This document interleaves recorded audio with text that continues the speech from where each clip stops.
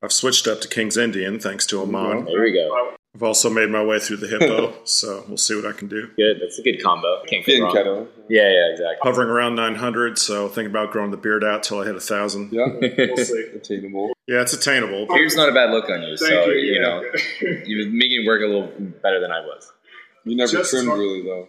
Right? No, yeah, you actually take care of your beard. Mine was like a punishment, so I intentionally just like... That's right, it was a motivator for you. It was a mangy thing, yeah. But it's like you always say when you're watching the tutorials, it's like, it's so easy, I get what he's doing, and then, boom, get crushed. Flush. So. Didn't mean to lead you on. No, it's a lot to learn. I had it coming.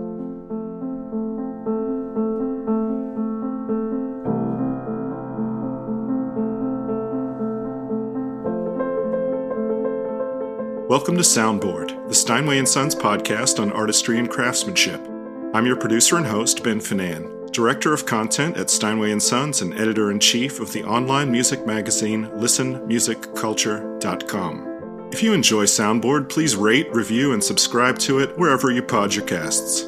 My guests today are chess grandmasters Aman Hambleton and Eric Hansen, principal hosts at Chessbrah, which serves up chess content and tutorials on the Chessbrah channels on Twitch and YouTube. Go watch!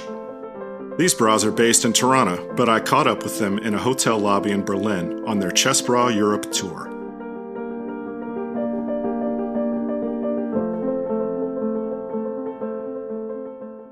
Let's start with techno and then segue into chess. So in the 90s, I got into techno via Plastic Man.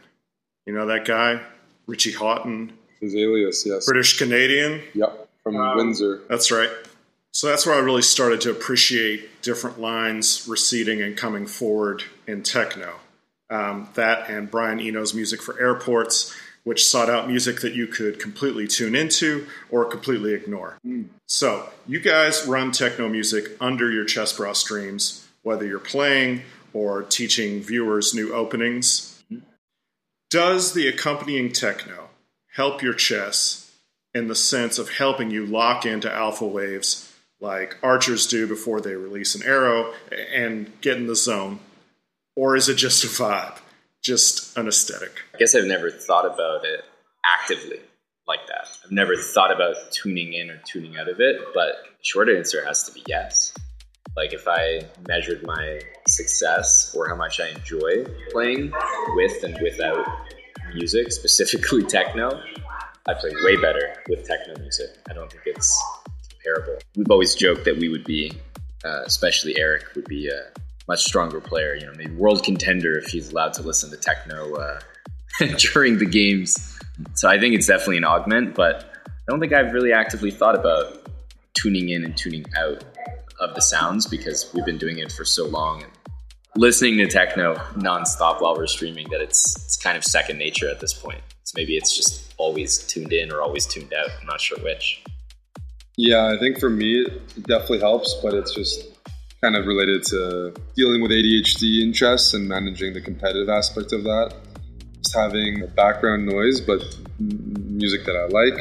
And mainly minimal without too many lyrics so that there's not as much variance in it. I'm able to, I feel, focus a bit better, just to have something in the background. I mean, I wasn't doing it as like a science project, just generally like the music, and I'm just trying to find a consistency in my thoughts because they're just very erratic and chaotic growing up or just in general. And so I like the BPM of techno because oftentimes, the longer I'm thinking, the more inefficient my thoughts become. So having something pretty fast-paced and without like too much variation with lyrics and things like that, I'm able to I get that kind of state of hyper-focus, which for blitz chess and bullet chess is kind of the peak. And everyone tries to find their own method of getting into like locked in, where you're just like pretty much only thinking about the game and not thinking about your own thoughts or what you hear around. And I found it's been pretty useful for that. Eric, you mentioned ADHD, and I know that Blitz and Bullet has helped you with that, right? Is that because it's shorter periods of hyper-focus? Well, it's easier because, you simply don't have as much time to think, so you're relying off of intuition, and they're intuition-based time controls because you don't have enough time to calculate, then you don't have time to think about other things. So it's a time control that forces you to not think so much and rely on intuition and instincts. I've seen you guys get into this zone on stream sometimes. Like Eric, you'll stare up to the right for 50 seconds and then announce to the viewers, hey, I have a forced mate in 15 moves. And then you're drawing arrows, and 15 moves later, lo and behold, there it is. Yeah, it's more universal among like high-level chess players, but it's still kind of some of the same logic, is that it can be, once you've mastered a level of visualization, more efficient to calculate in your head as opposed to a physical board where visualizing pieces physically moving, it's a larger set. If your visualization improves and you can do it, you look at the roof because there's nothing moving on the roof. Sometimes players will look straight ahead and stuff, and lots of top players can still just, gaze, but they're not actually looking. They're just thinking in their head, but the roof is often just picked because it's static and you just want to think about what's in your head. So it's still similar in that you're just trying to find that happy place where you're able to just only think about the position. One might be visual, the roof, one might be audio, which could be music. There's a reason they use that in the Queen's Gambit, yes, as well. Where she stares up to the ceiling. Exactly. I'm assuming it's in a little bit of reference to what Eric was just saying, is that her thing was visualizing on the roof with tranquilizers, but, No tranks acquired for you guys. No, not yet. Okay. Not yet. Yeah, I think there's that famous scene in that old chess movie, Searching for Bobby Fischer, which is just a classic. Like, can't remember how many times I've watched it when I was younger. And he's learning from this, abrasive style coach, and he's just not solving the puzzle. And then finally the coach gets frustrated and slams all the pieces off the board. So it's just a blank board in front of him. And then he says, now solve it. And of course, he's confused at first. Like, first of all, who's this abusive man?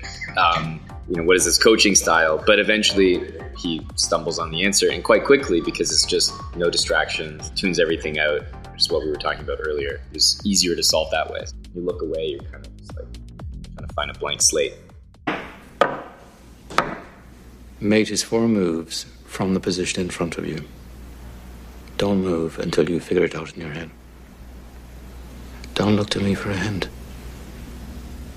I can't do it without moving the pieces. Yes, you can. Clear the lines of men in your head, one at a time, and the king will be left standing alone, like a guy on a street corner. Here, I'll make it easier for you.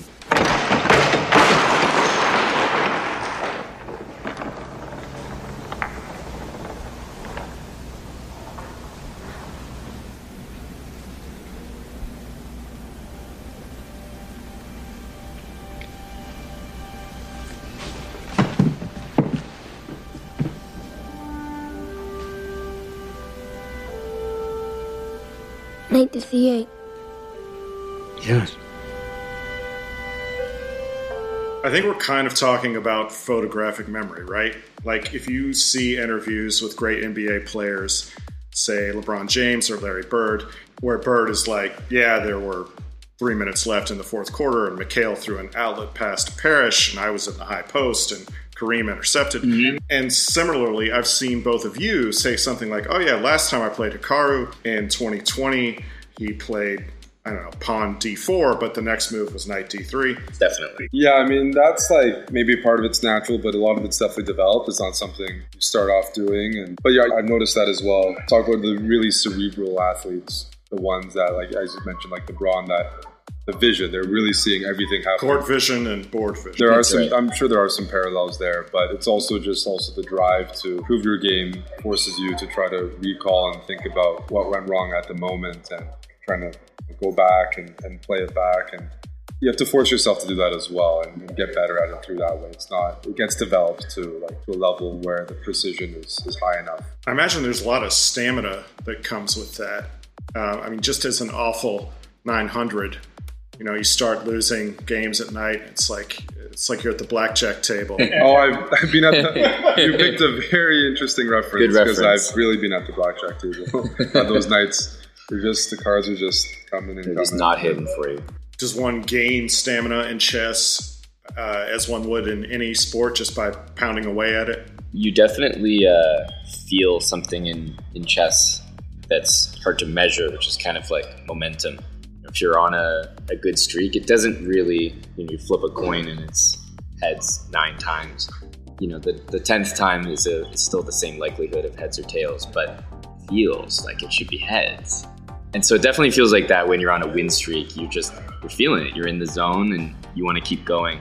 As I've gotten older as a chess player, I've definitely noticed the stamina thing a little bit more. Yeah, the longer I sit there, it's tough for me to sit down and play long classical chess games where, it can go 5+ hours. That is just tougher for me to do. So maybe that's why it's felt more comfortable streaming and playing online, because it's quicker in terms of the format. I've felt the stamina kick in over the years because chess right now is just dominated by young players with stamina. I mean, they have a lot of good attributes, but stamina is definitely one of them. They're energetic. They can just play long matches. They're always in there to find the ultimate solution. Whereas like at my level and age, it might be like, okay, looks a little complicated from here on out. Maybe just call it a draw or call it a day. But the kids are out there to find absolute truth in the position, and they just can put in so many more hours than others. They wear you down. They do. Yeah, I mean, there's also just that factor with chess and maybe some other hobbies, but chess is a very addictive game. It's addictive, so it's a bit easier to have a stamina. Everyone's gone on tilt. So easy to get a game, so easy to play a game, so easy to keep playing games. Combine that with an addiction, whether you're new to chess or an experienced player. Like, if you're an experienced player, you've gone through many, periods of 8 to 10 hour sessions of chess potentially through that process. And so, yeah, the kids have more time to do that, but I think a lot of people can kind of relate to the very addictive part of chess where the brain is just, even when you're tired, you're like, I have to play. That sometimes it helps people improve because it forces them to keep playing, and they would spend more time than they otherwise would, but the brain does get tired, so it's a bit of a balance there. And yeah, with the kids and those malleable brains and extra time, I mean, sure, they're generally gonna have more stamina. But I think it's something that's a bit at least universal. That if you've experienced that chess addiction, you'll understand how time can just disappear. Mm-hmm. Like we were playing for 5 hours. I didn't know that. Like it's just happened. It's definitely part of it. Just being addicted to playing on the computer as a kid. Now I'm an adult, but. There's definitely a parallel to computer gaming. Yes, 100%. Like playing Zelda at 2 in the morning as a kid. Now playing chess at 2 in the morning, losing games. It's like, okay, time to shut it down. Yeah. Yes. I always say there's worse things you can be addicted to. That's like a good reminder at all times. Like chess is on the healthier side, but nevertheless, it's firmly still an addiction. I remember watching a Bobby Fischer interview where he says, I hate chess because for him it had devolved to memorization and opening theory and wrecked his love of chess. I hate chess, really. You hate chess? Yeah. Why do you hate chess, being probably and possibly the best chess player ever? Because I know what chess is all about. Yeah. It's all about memorization, it's all about prearrangement. But creativity. Yeah, creativity is lower down on the list. The old chess is you're banging your head against the wall with this theory that you are trying to find some little improvement on move, 18 or 20. It's ridiculous. It gets harder and harder and harder. You need more and more computers. You need more and more people working for you. And less and less talent. Yeah, and less enjoyment, everything. Why? And I wonder if we can draw a parallel between that sentiment and Magnus Carlsen's lack of motivation to defend his world championship title, which he ultimately relinquished. And finally, to Eric's catchphrase when he's playing on stream, which is this theory? Right? Yeah. I mean, yeah, like that I mentioned quite a bit. It's one of those things, like, it's a bit of a joke. Like, there's different kinds of memory.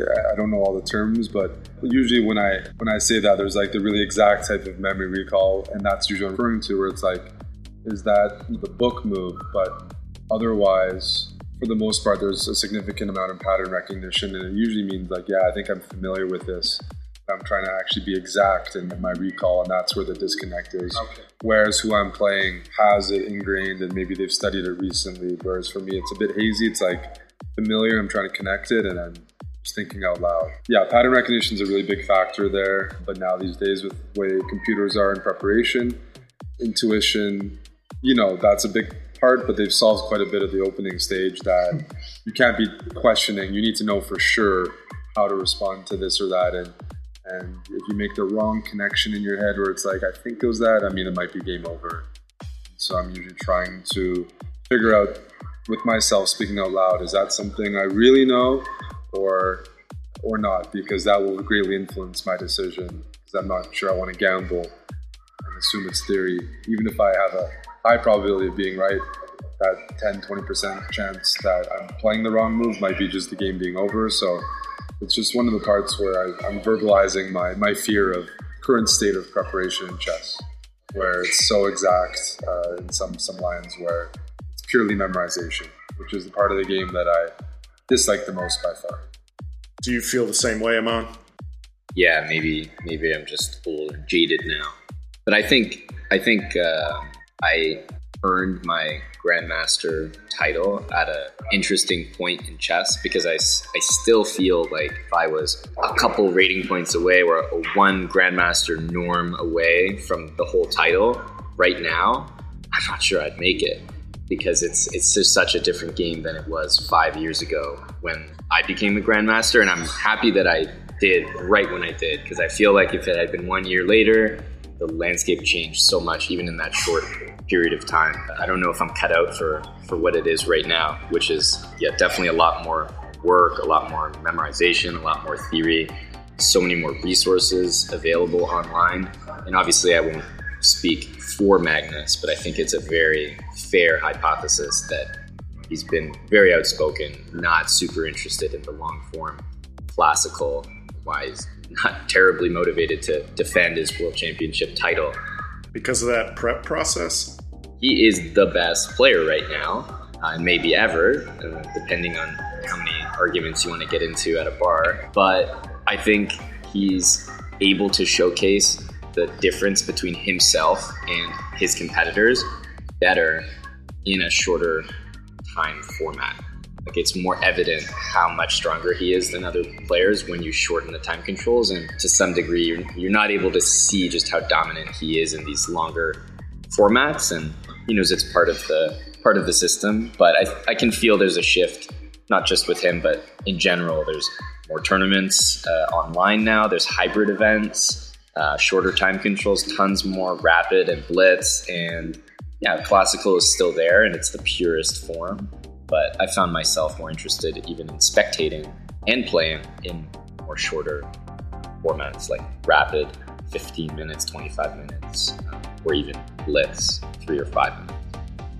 Let's stick with Magnus for just 1 second, because it takes us to the difference between chess players and players with an M in their title, and players with an M in their title and GMs or Grandmasters, and then Grandmasters versus so-called Super GMs. And then there's Magnus Carlsen, who beats all the Super GMs regularly. Can we quantify what it is that permits him to dominate like this? Am I overstating it? No, I think most people consider him probably the greatest of all time, and if not, tied for first or number 2 behind Chessbrah, but on his way to cementing number 1. I get asked that a lot, and it's been a few interesting years because I've had the opportunity to play him competitively a lot more in the last few years, and also spent a lot of time. But I've always told people, even when I knew him 5-10 years ago, like, you can't properly quantify it. It is very hard, because he has a natural ability, but he also still works really hard.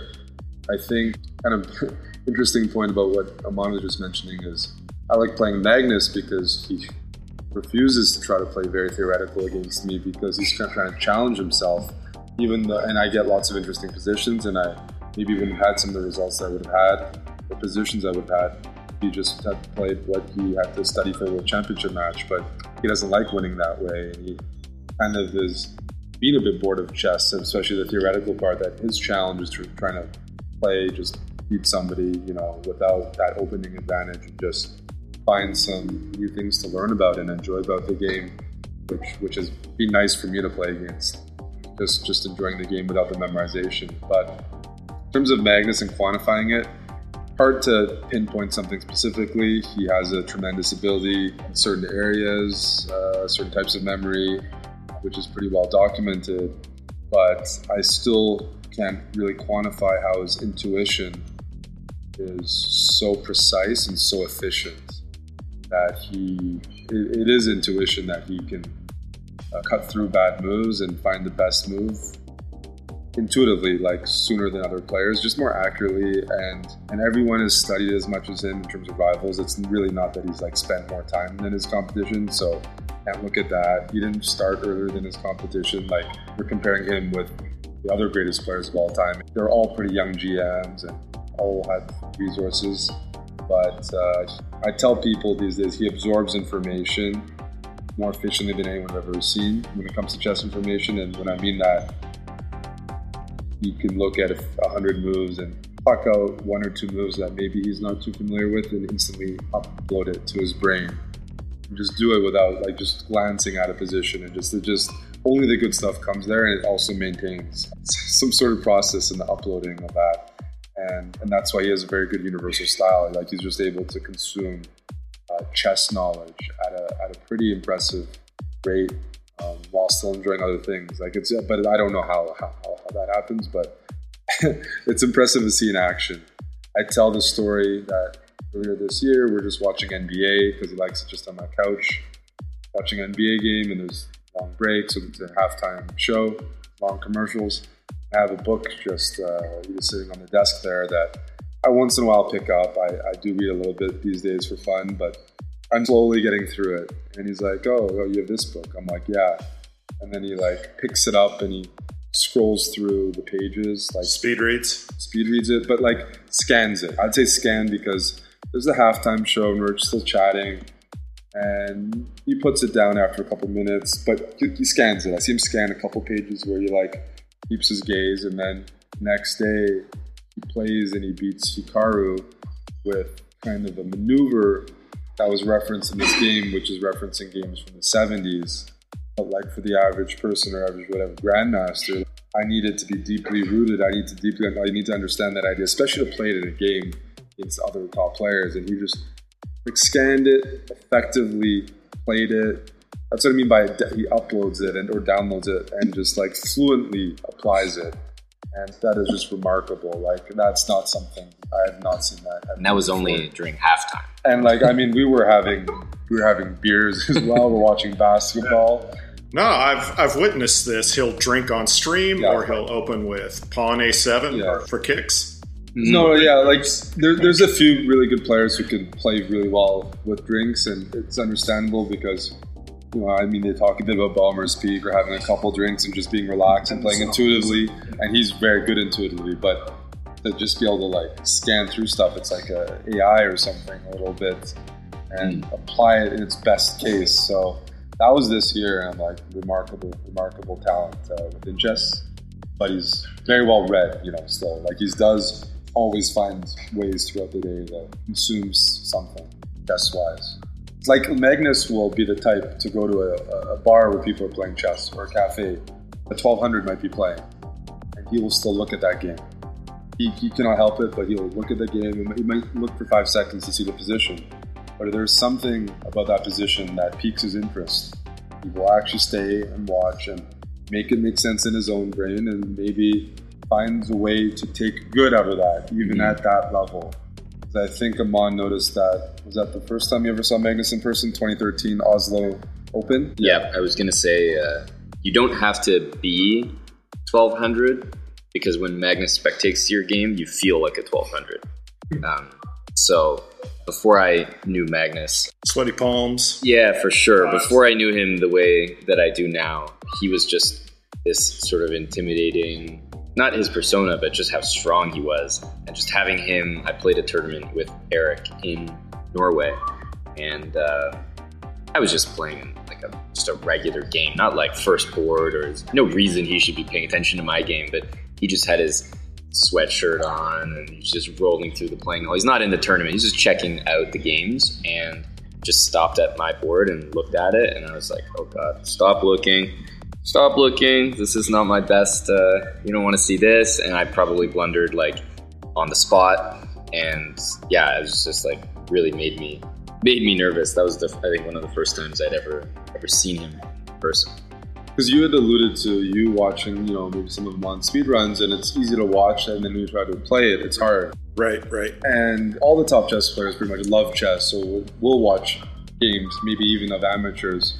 And what Magnus does remarkably is actually can apply and take something from anything, from any sort of chess material, and turn it into something that's just remarkable, and I don't know how that works. That's the trick. Everybody can watch it. Everybody likes to watch chess almost, and it's just so hard to actually apply that and use it the way it's intended. For him, it's just fluent. There's a level of fluency there that... He's built up a base of language so strong, he can add anything to it. Yes. Unlike my German. For our listeners, how does one improve in chess? How do you get better? Looking at me for that one there. We just hot potatoed that one right to you. As you may imagine, there's no more common question that I've received in my life. So the fact that you're going to get a remote answer is already an improvement from, thousands of people who've been turned away with a sarcastic remark on stream when they ask this, like 1200, how do I break through? Yeah, how do I get to 1500? Or I'm a 2000, what should I do to improve? Just so many different ways to ask the same question, and obviously if there was a pill you could take, or if I could package the answer and sell it on a shelf somewhere, then I would be very rich. But it's definitely not that simple, because every chess player has things about the game that come naturally to them that they're good at. Maybe for Magnus it's almost every aspect of the game, but certain players will really just understand the concept of attacking the king. That's like really evident to them. So they don't need to practice this as much as someone else who maybe is, for some reason, an endgame expert. When there's no pieces on the board, or there's very few pieces, it's more clear to them where they should move, whereas others are intimidated by the fact there's not a lot of pieces, and they're like, well, if I make the wrong move, it's very high stakes at the end of the game. So it's different for every player. You obviously want to focus on the areas that you're weak at and improve them, but coaches help identify those weak areas. Nowadays, there's so many online resources that point out where you're weak, and they can run these like massive analyses of all your games and sort of pick out areas where you continuously fail, or openings that always beat you and give you a hard time. But certainly one thing that stands out to me, maybe against traditional values of coaches around the world, is definitely to play a high volume of games online, but not to avoid the shorter time controls, which I think is a common faux pas.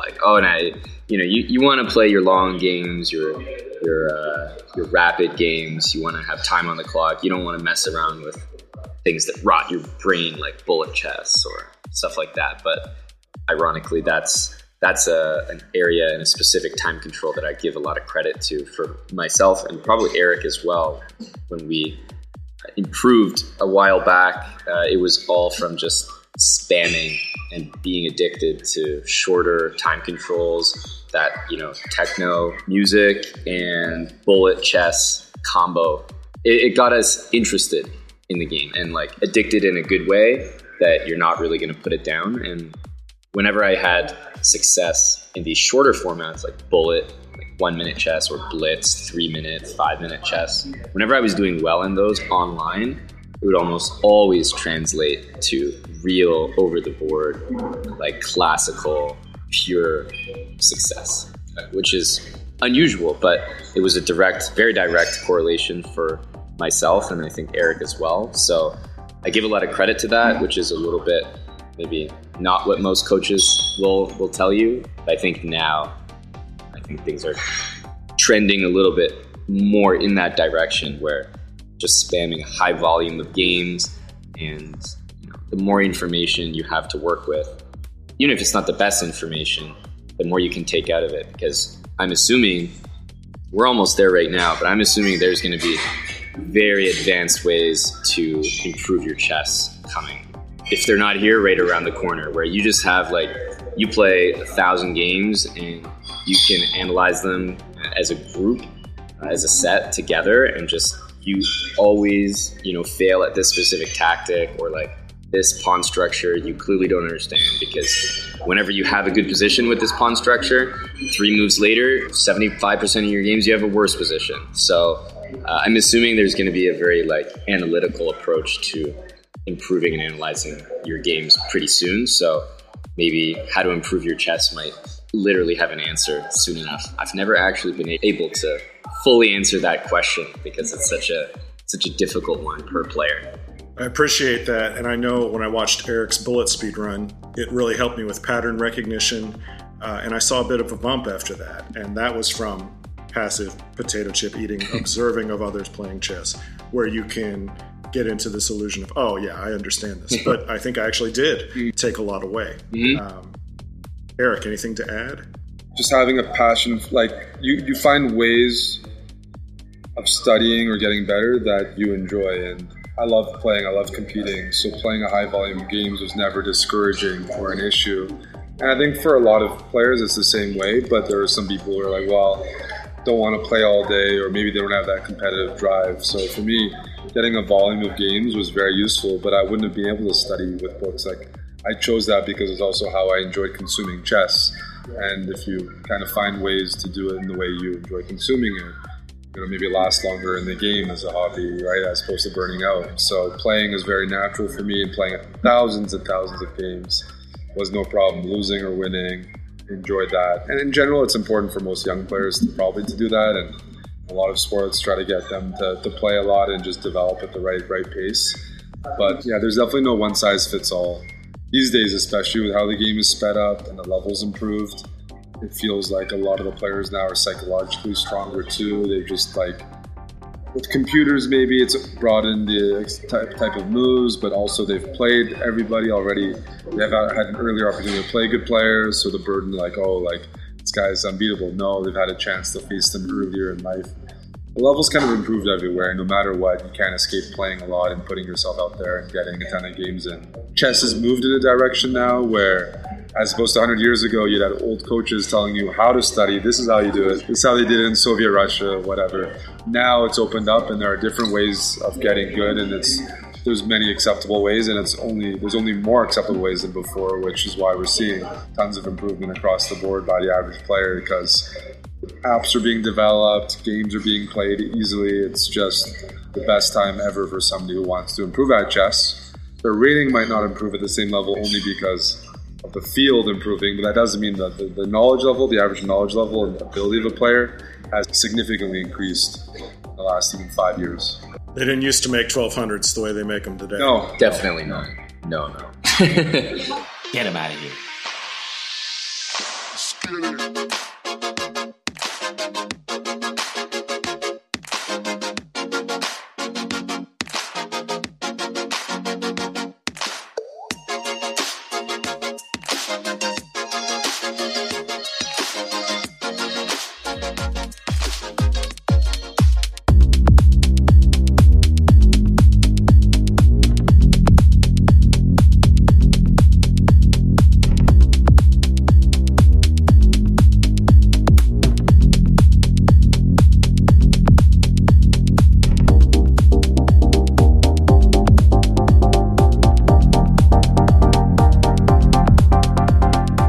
Listening to Soundboard, the Steinway & Sons podcast on artistry and craftsmanship. We heard a clip from the film Searching for Bobby Fischer, Paramount Pictures, as well as a clip from an interview with the actual Bobby Fischer. Our intro music is Philip Glass's Mad Rush, performed on a Steinway Model M by me, Ben Finan, editor-in-chief at listenmusicculture.com. Our techno underpinning and outro music is For the Boys by Be Fine Media, a Soundboard exclusive. Question for the podcast? Email me at info@steinway.com with the subject heading Soundboard, message me on Facebook at Steinway, or hit me on the gram at Steinway & Sons. Subscribe to Soundboard on Spotify, Apple Music, Deezer, or wherever you pod your casts. Thank you for listening.